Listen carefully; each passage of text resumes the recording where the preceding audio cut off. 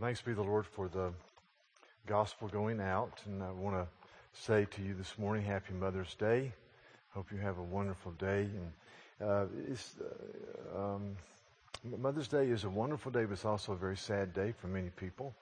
So we want to stop and pray now and ask the Lord to bless us with His presence by His Spirit, and also to minister to those around us, among us, and through us. And let's pray. Lord, we thank you for the day, and we thank you that this is the Lord's Day, and it's also a day that our culture has ordained that we celebrate mothers. And Father, while we do that, we also are keenly aware that there are people among us that will find this day incredibly difficult. There are many women in our church who want to have children, and they cannot.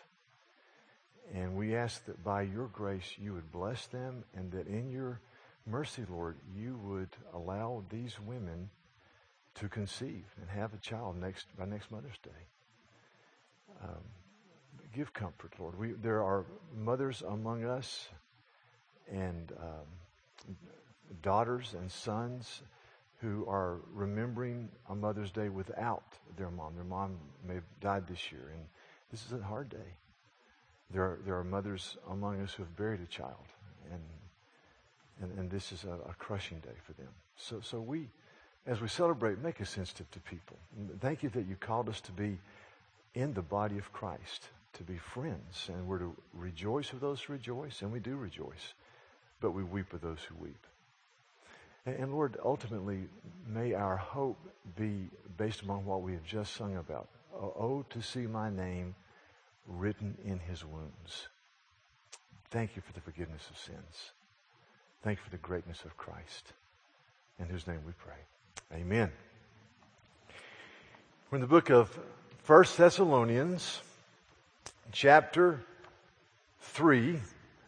Paul's prayer in verses 11 to 13. He says, may the Lord now clear the way for us to come to you. Verse 12, may the Lord make your love increase and overflow for one another, just as ours does for you.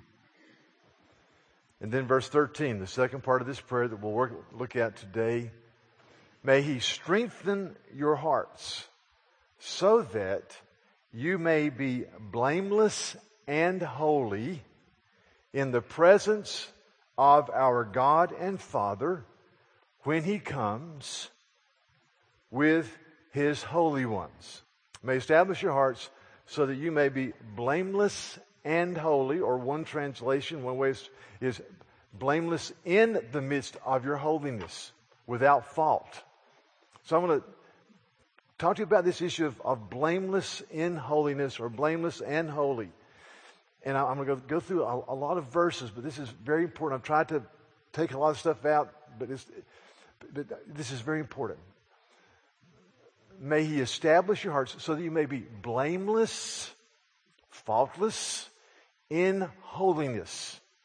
Blameless in your holiness. Holiness is being progressively conformed to be like Jesus. Romans 8:29, those whom he foreknew, he also predestined to be conformed to the likeness of his Son, becoming like Christ. J.I. Packer, in his wonderful book, Rediscovering Holiness, says that holiness is the saved sinner's response for grace received. The saved sinner's response for grace received. Holiness is not an option. Holiness is endemic to our character as new creations in Christ. In Hebrews chapter 12, it says this, verse 14. Make every effort to live in peace with all men and to be holy, set apart. And to be holy, without holiness, no one will see the Lord. No one will see the Lord. Holiness is a result of God's work in us when he saves us. And in Matthew chapter 7, in an incredibly disconcerting statement, Jesus makes this statement, verse 21. He says, Not everyone who says to me, Lord, Lord, will enter the kingdom of heaven, but only he who does the will of my Father who is in heaven. Then he explains that. He says, many will say to me on that day, the day of judgment, Lord, did we not prophesy or preach or foretell the mysteries of God? Did we not prophesy in your name? And in your name did we not drive out the demons and perform many miracles? Then I will tell them very plainly, I never knew you. Depart from me, you evildoers. So see, holiness isn't an option. Holiness is endemic to who we are. It is being conformed to the likeness of Christ. It is the saved sinner's glad-hearted response of living unto the Lord. Holiness is rooted in today and the eternity that is to come. Titus 2, verse 11, the grace of God that brings salvation has appeared to all men. He teaches us to say no to ungodliness and worldly passions, and to live self-controlled, upright, and godly lives in this present day, while we wait for the blessed hope, the glorious appearing of our great God and Savior, Jesus Christ. Is rooted in today with his eyes looking to eternity. Holiness involves the joy of repenting. See, if we repent to earn God's favor, that's not biblical repentance for the Christian. Repenting, or the continuous turning from sin for the believer, is that which we do to open up the floodgates of joy and usefulness in the presence of the living God. We repent because we say, God, I want your joy. I want your empowerment. I want to be used of you. I want to know you. To know you is the highest goal of my life. So I repent. One of my favorite preachers of the last century, was a Welshman who was trained to be a physician who became a preacher named Martin Lloyd-Jones. And he preached continuously on revival because he wanted the Spirit's power to fall afresh upon him. And his revival text that he went to so often is something of a kind of a interesting place to go. But he said in Genesis 26, it's the story of Isaac who followed his father Abraham. Abraham had dug wells where he could water his livestock. But the Philistines came in after Abraham was there, and they put refuse and debris in the wells so they couldn't be used. And this is what the Bible says. Verse 15 of Genesis 26. So all the wells that his father's servants had dug in the time of Abraham, the Philistines stopped up, filling them with earth. Verse 18. So Isaac reopened the wells that had been dug in the time of his father Abraham, which the Philistines had stopped up after Abraham died, and he gave them the same names his father had given them. And Lloyd-Jones says this is a statement of what revival, I'd say what repentance means. Repentance is continuously unearthing the debris from the clear water that God has shown us in the person and power of Christ. It is continuously going back and unearthing and turning from sin and pleading with God to empower us so that we can be his people. So that a holy lifestyle. And 2 Corinthians 7:1 says this, therefore, since we have these promises, dear friends, let us purify ourselves from everything that contaminates body and spirit, perfecting holiness out of reverence for the Lord. You see, since we have these promises, let us purify ourselves from everything that contaminates, strong word, everything that destroys, contaminates, putrefies body and spirit, pushing into holiness out of reverence for the Lord, out of the worship of the triune God.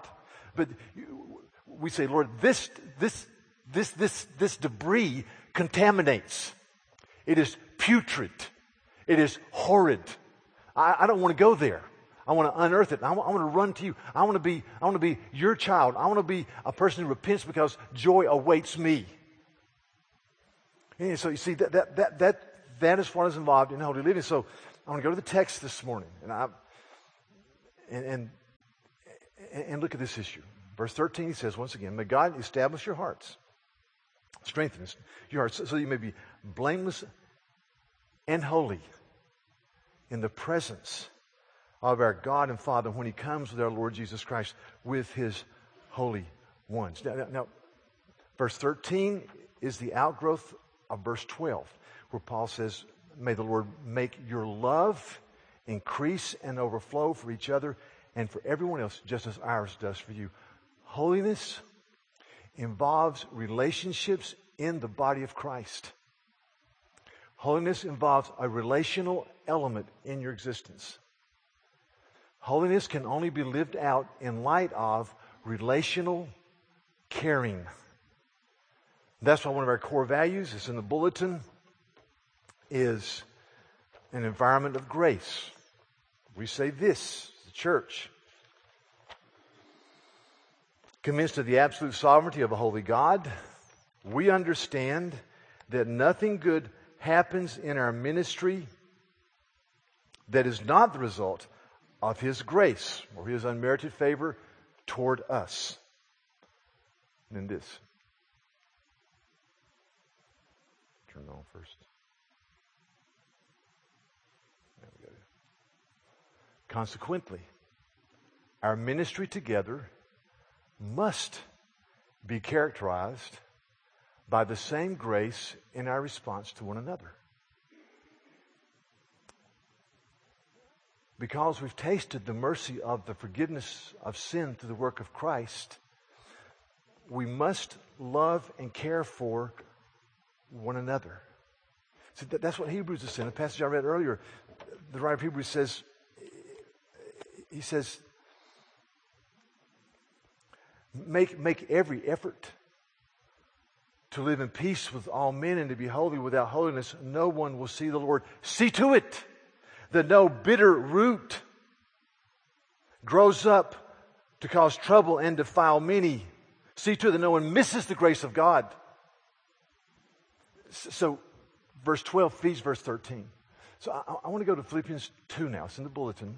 As we do this study on blameless and holiness, Philippians 2. Incredible balance here. Paul says, verse 12. He says, continue to work out your salvation with fear and trembling. For it is God who works in you to will and to act according to His good pleasure. See, look at the balance here. Work out your salvation with fear and trembling. Okay? Don't be phlegmatic, lethargic. You walk before a holy God. You work it out with fear and trembling because God is at work in you. See? Fear and trembling because God is at work in you. And then he unpacks that statement. He says this. He talks about being a blameless person. Do everything. See, fear and trembling as you look to God.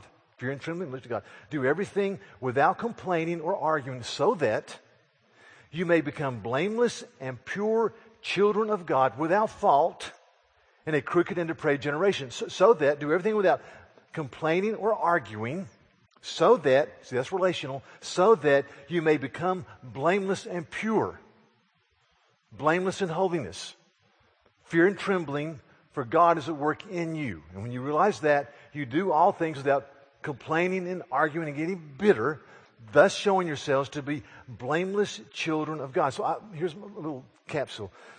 So a blameless life is a striving to live the Christian life according to the power of God. Hear me. A striving according to the power of God. Striving according to the power of God. If I'm to be someone who lives out with gratitude and holiness, I've got to strive according to the power of God.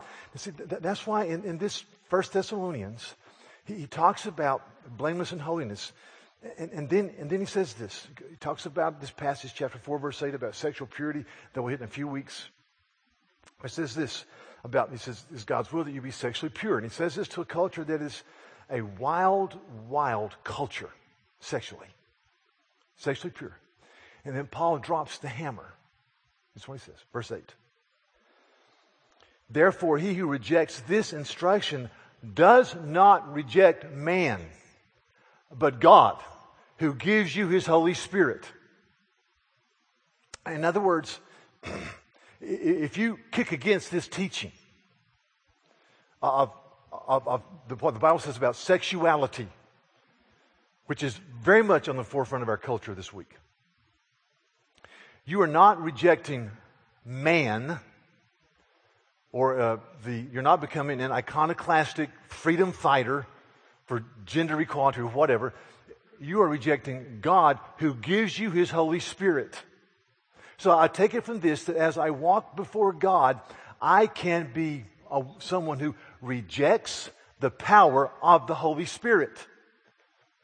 When I come to Scripture, and the Scripture says repent or forgive or care or walk this way, and I say, no, I'm not. I'm going to do it my way. I am rejecting the Holy Spirit. You can reject, believers, the Holy Spirit.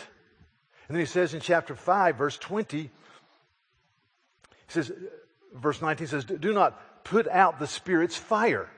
Do not treat prophecies with contempt. So I can put out the Spirit's fire. I can douse the power of the Spirit in my life by rejecting God's prophecies. And we would say primarily that would be rejecting Scripture.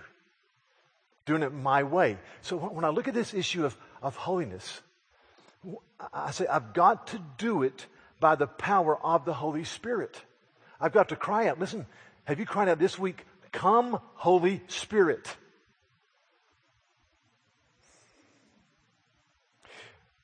Have you run to the cross and said, Jesus, I cannot do it without you?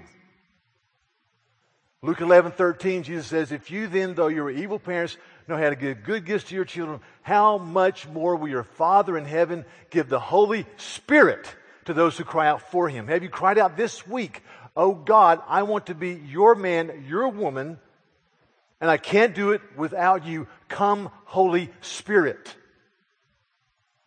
I fear that we don't do that. I fear that we forget that we can, through inactivity or lethargy or laziness, sometimes even inadvertently reject the Spirit of God, or grieve the Spirit of God, or quench the Spirit of God. I know it's true of me. And yet I'm called to be blameless in my holiness. The book of Galatians, for example. The book of Galatians is written to a church in turmoil. I mean, good grief. Theological turmoil. Who their authority was, turmoil. Lifestyle turmoil. It was a horrible experience. And yet, when Paul writes to this church in Galatia, and he writes some of the strongest words in the New Testament of correction, as he closes the book, he says this, chapter 5, verse 16, so I say, live by the Spirit, and you will not gratify the desires of the sinful nature. How do you not become a slave to fill in the blank? Your career, your lust, your ambitions, your bitterness, your whatever. You live by the Spirit. And to drive the point home, he says later in the same chapter, verse 18 or verse 24, he says, those who belong to Jesus Christ have crucified the sinful nature with its passions and its desires. Since we live by the Spirit, let us keep in step with the Holy Spirit. And again, verse 18, but if you are led by the Spirit, you're not under the law. So he says, Church of Galatia, he says, please live by the Spirit. Be led by the Spirit. Keep in step with the Holy Spirit. Crucify your passions and your desires. He says, we need the present day empowering grace of the Holy Spirit. Because, I think I have a graphic. No. Well, I'm out of sequence here. Yeah. Because we live in the middle. We live in the middle. Let me explain this graph to you. This is a theologically good graph. There's an arrow on the far side. You see the arrow? There is an arrow sticking out. So this is the growth of the Christian. It's progressive. Some people here are at the quarter-way point. You are. You're a young Christian, or you're not. You just kind of stayed. Some people are at the three-quarter-way mark. They're going forward. But you never get to the end because you hit a brick wall. That's called indwelling sin. You are never done with sin. Therefore, you are never done with an absolute necessity of crying out, "Come, Holy Spirit. Empower me, Holy Spirit." I need to be blameless in holiness. And it's not just following a list of codes and do's and don'ts. You can do that kind of, sort of. It deals with the internal motivations of the heart. That's why Paul says here, he thunders against practices, but he says be led by the Spirit. Live in the Spirit. Keep in step with the Holy Spirit. We are never, ever, ever done with sin. You'll never get beyond the brick wall till you go to heaven. Now, this is what I want to show you. This is a pill. I think this is a pill. I asked them to put a picture of it. This came out of Oxford University recently. It says, curing racism with a drug. There's a new pill called propranolol, a beta blocker often taken to treat high blood pressure and anxiety. And researchers at Oxford University have discovered that it has a surprising effect, at least on a subconscious level. It unwittingly deals away with racial bias. And then a professor of philosophy at Oxford says, the finding raises the tantalizing possibility that our unconscious racial attitudes could be modulated by using drugs. He said in the London Telegraph. He went on and said that not that he doesn't advocate the use to this end because, quote, biological research aiming to make people morally better has a dark history, no joke. So we can deal with racism by taking a drug, or deal with whatever by taking a drug, and that's a pipe dream.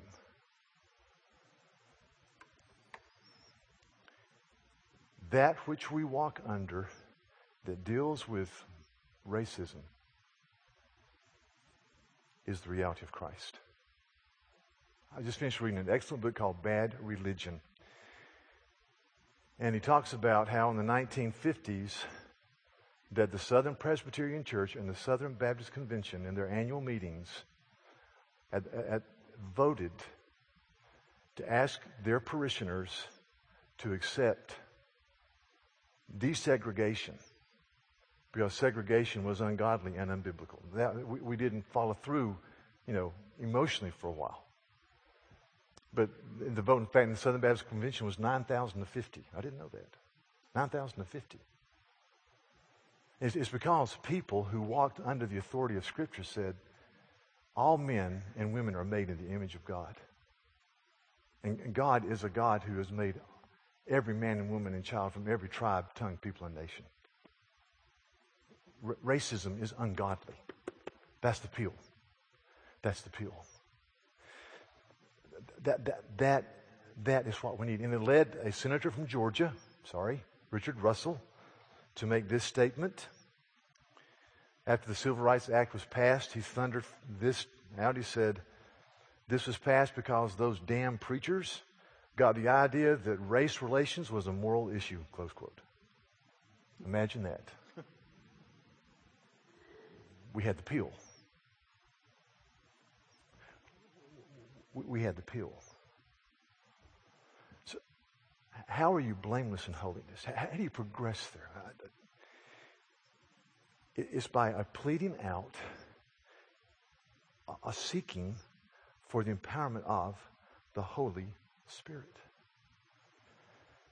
So I'm going to take 6 minutes, 7 minutes, maybe 8. I'm going to go to a place. This could be a 6-week study easily, but I'm going to do a flyover, a run-through about how we are empowered by the Holy Spirit from the Word of God. It's going to be in Ephesians chapter 5. Paul says, in verse 15, be very careful how you live. Not as unwise, but as wise. Making the most of every opportunity because the days are evil. Paul says, realize history is going someplace. Realize, he says later, there are principalities and powers and authorities in this dark world. Realize that we're in a world that has an evil nature to it. Realize that we just don't float along and just assume things, that we have to stand and strive and fight. And he says if we're going to be filled with the Holy Spirit, we've got to live as wise men and women, not as unwise. What is a wise person? He unfolds it in chapters 1 through 5. In chapter 1 deals with the glory and the majesty and the exaltation of Jesus Christ. If I am to be wise, if I'm to be the man God has called me to be, I must be someone who is saturated with the greatness and the majesty and the authority and the grandeur of Jesus Christ. Because the Bible says in chapter 1 verse 3, praise be to the God and Father of our Lord Jesus Christ, who has blessed us in the heavenly realms with every spiritual blessing in Christ. For He chose us in Him before the creation of the world, that we should be holy and blameless in Him. In love, He predestined us to be adopted as His sons through Jesus Christ in accordance with His pleasure and will, to the praise of His glorious grace. If I'm to be wise, I've got to continually run to, glory in, rejoice in the reality of Christ and the empowerment that He brings by His presence and Holy Spirit.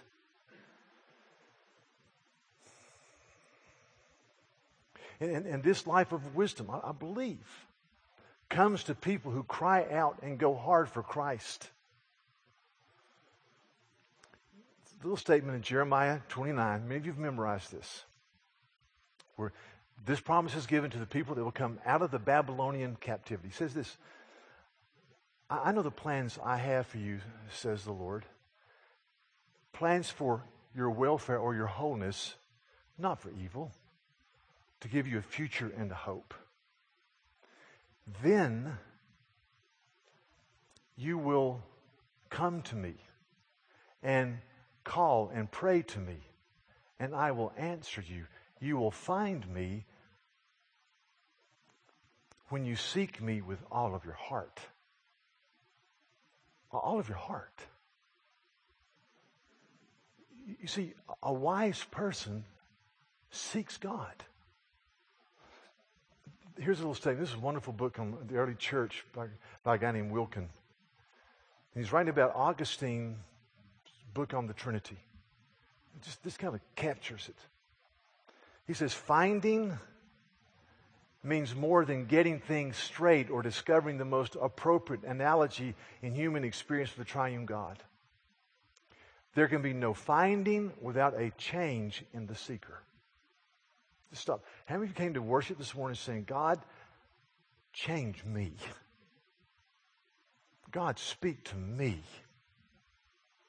By your Spirit, work in my life. Our minds, he says, must be purified. And we must be made fit and capable of receiving what is sought. We can cleave to God and see the Holy Trinity only when we burn with love. God waits to be sought. Am I living as a wise man? And then he says, number 2, very, very quickly. Good grief, very quickly. He says, be very careful how you live, not as wise men. And number 2, therefore don't be foolish, but understand what the Lord's will is. So that means that we stay here. The Lord's will is not the cultural currents. The Lord's will is not what my inner compulsion tells me after I eat Mexican food. The Lord's will is here. We're people of the book. I think I've got a picture of this. Yeah, this is Xenophon on the left and Socrates on the right. And Xenophon is a young man, goes to Athens. and he's walking down in the street late at night. Xenophon became a great warrior, a great philosopher. And the story goes that he's walking down the street of Athens, and he runs into this old man, Socrates. Didn't know Socrates. And Socrates puts his staff out and prohibits Xenophon from walking down a narrow passageway in Athens. And he said to him, "What are you looking for?" And Xenophon says to Socrates, "I'm looking to acquire virtue, and I don't know where to find it." And Socrates says, "Follow me and learn." Follow me. That's what Jesus says to us. You want wisdom? You want to understand? Follow me and learn. So to me, being Spirit-filled is in the Scripture here. You're careful. You're careful how you live, not as unwise, but as wise, because the days are short and you're surrounded by evil. And then you want to be someone who understands the will of the Lord. And then he says, thirdly, you're not drunk on wine, but you're filled with the Holy Spirit. In other words, instead of being controlled by wine or medications or ambitions, you're controlled by the Holy Spirit as you cry out, "Come, Holy Spirit." See, I want to be wise. I want to understand the will of God. And I cry out, "Come, Holy Spirit." See, I want us to be a holy and blameless people who represent Jesus. And I think that happens as we understand that we've got to be empowered every day, church, by the Holy Spirit. Every day. I mean, every day.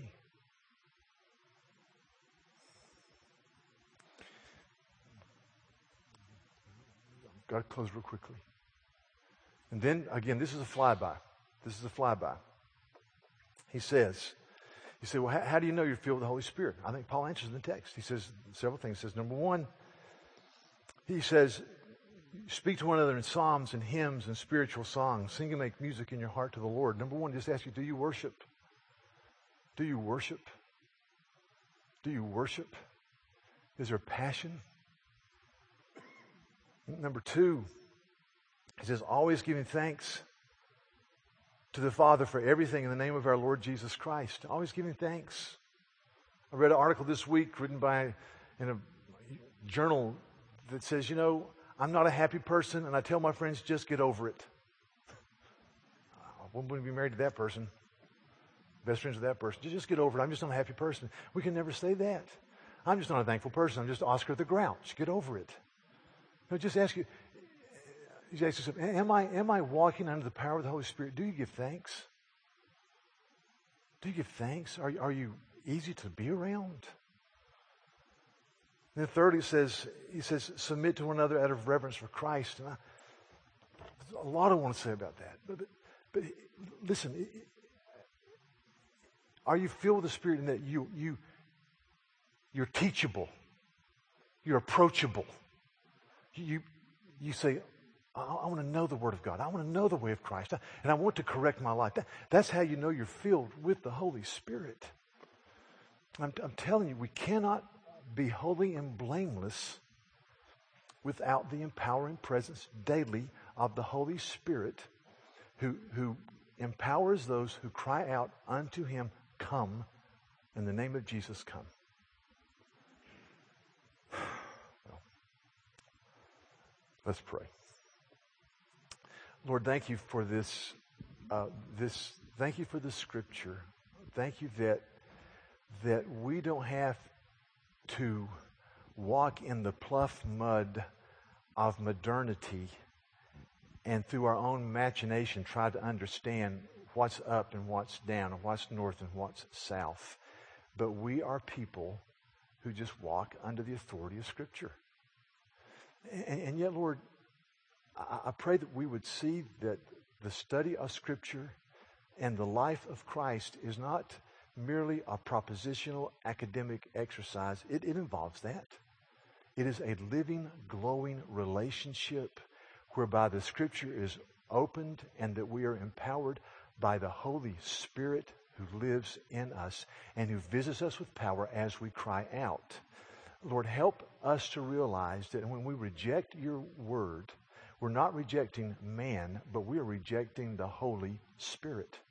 That when we treat prophecies with contempt and hold ourselves above the revealed Scripture, that we are quenching the Holy Spirit. So, Lord, may we be joyful, worshiping, thankful, teachable people as we walk as wise men and women and as we seek to understand the will of the Lord. Come, Holy Spirit, teach us, empower us, I pray. In Jesus' name, amen.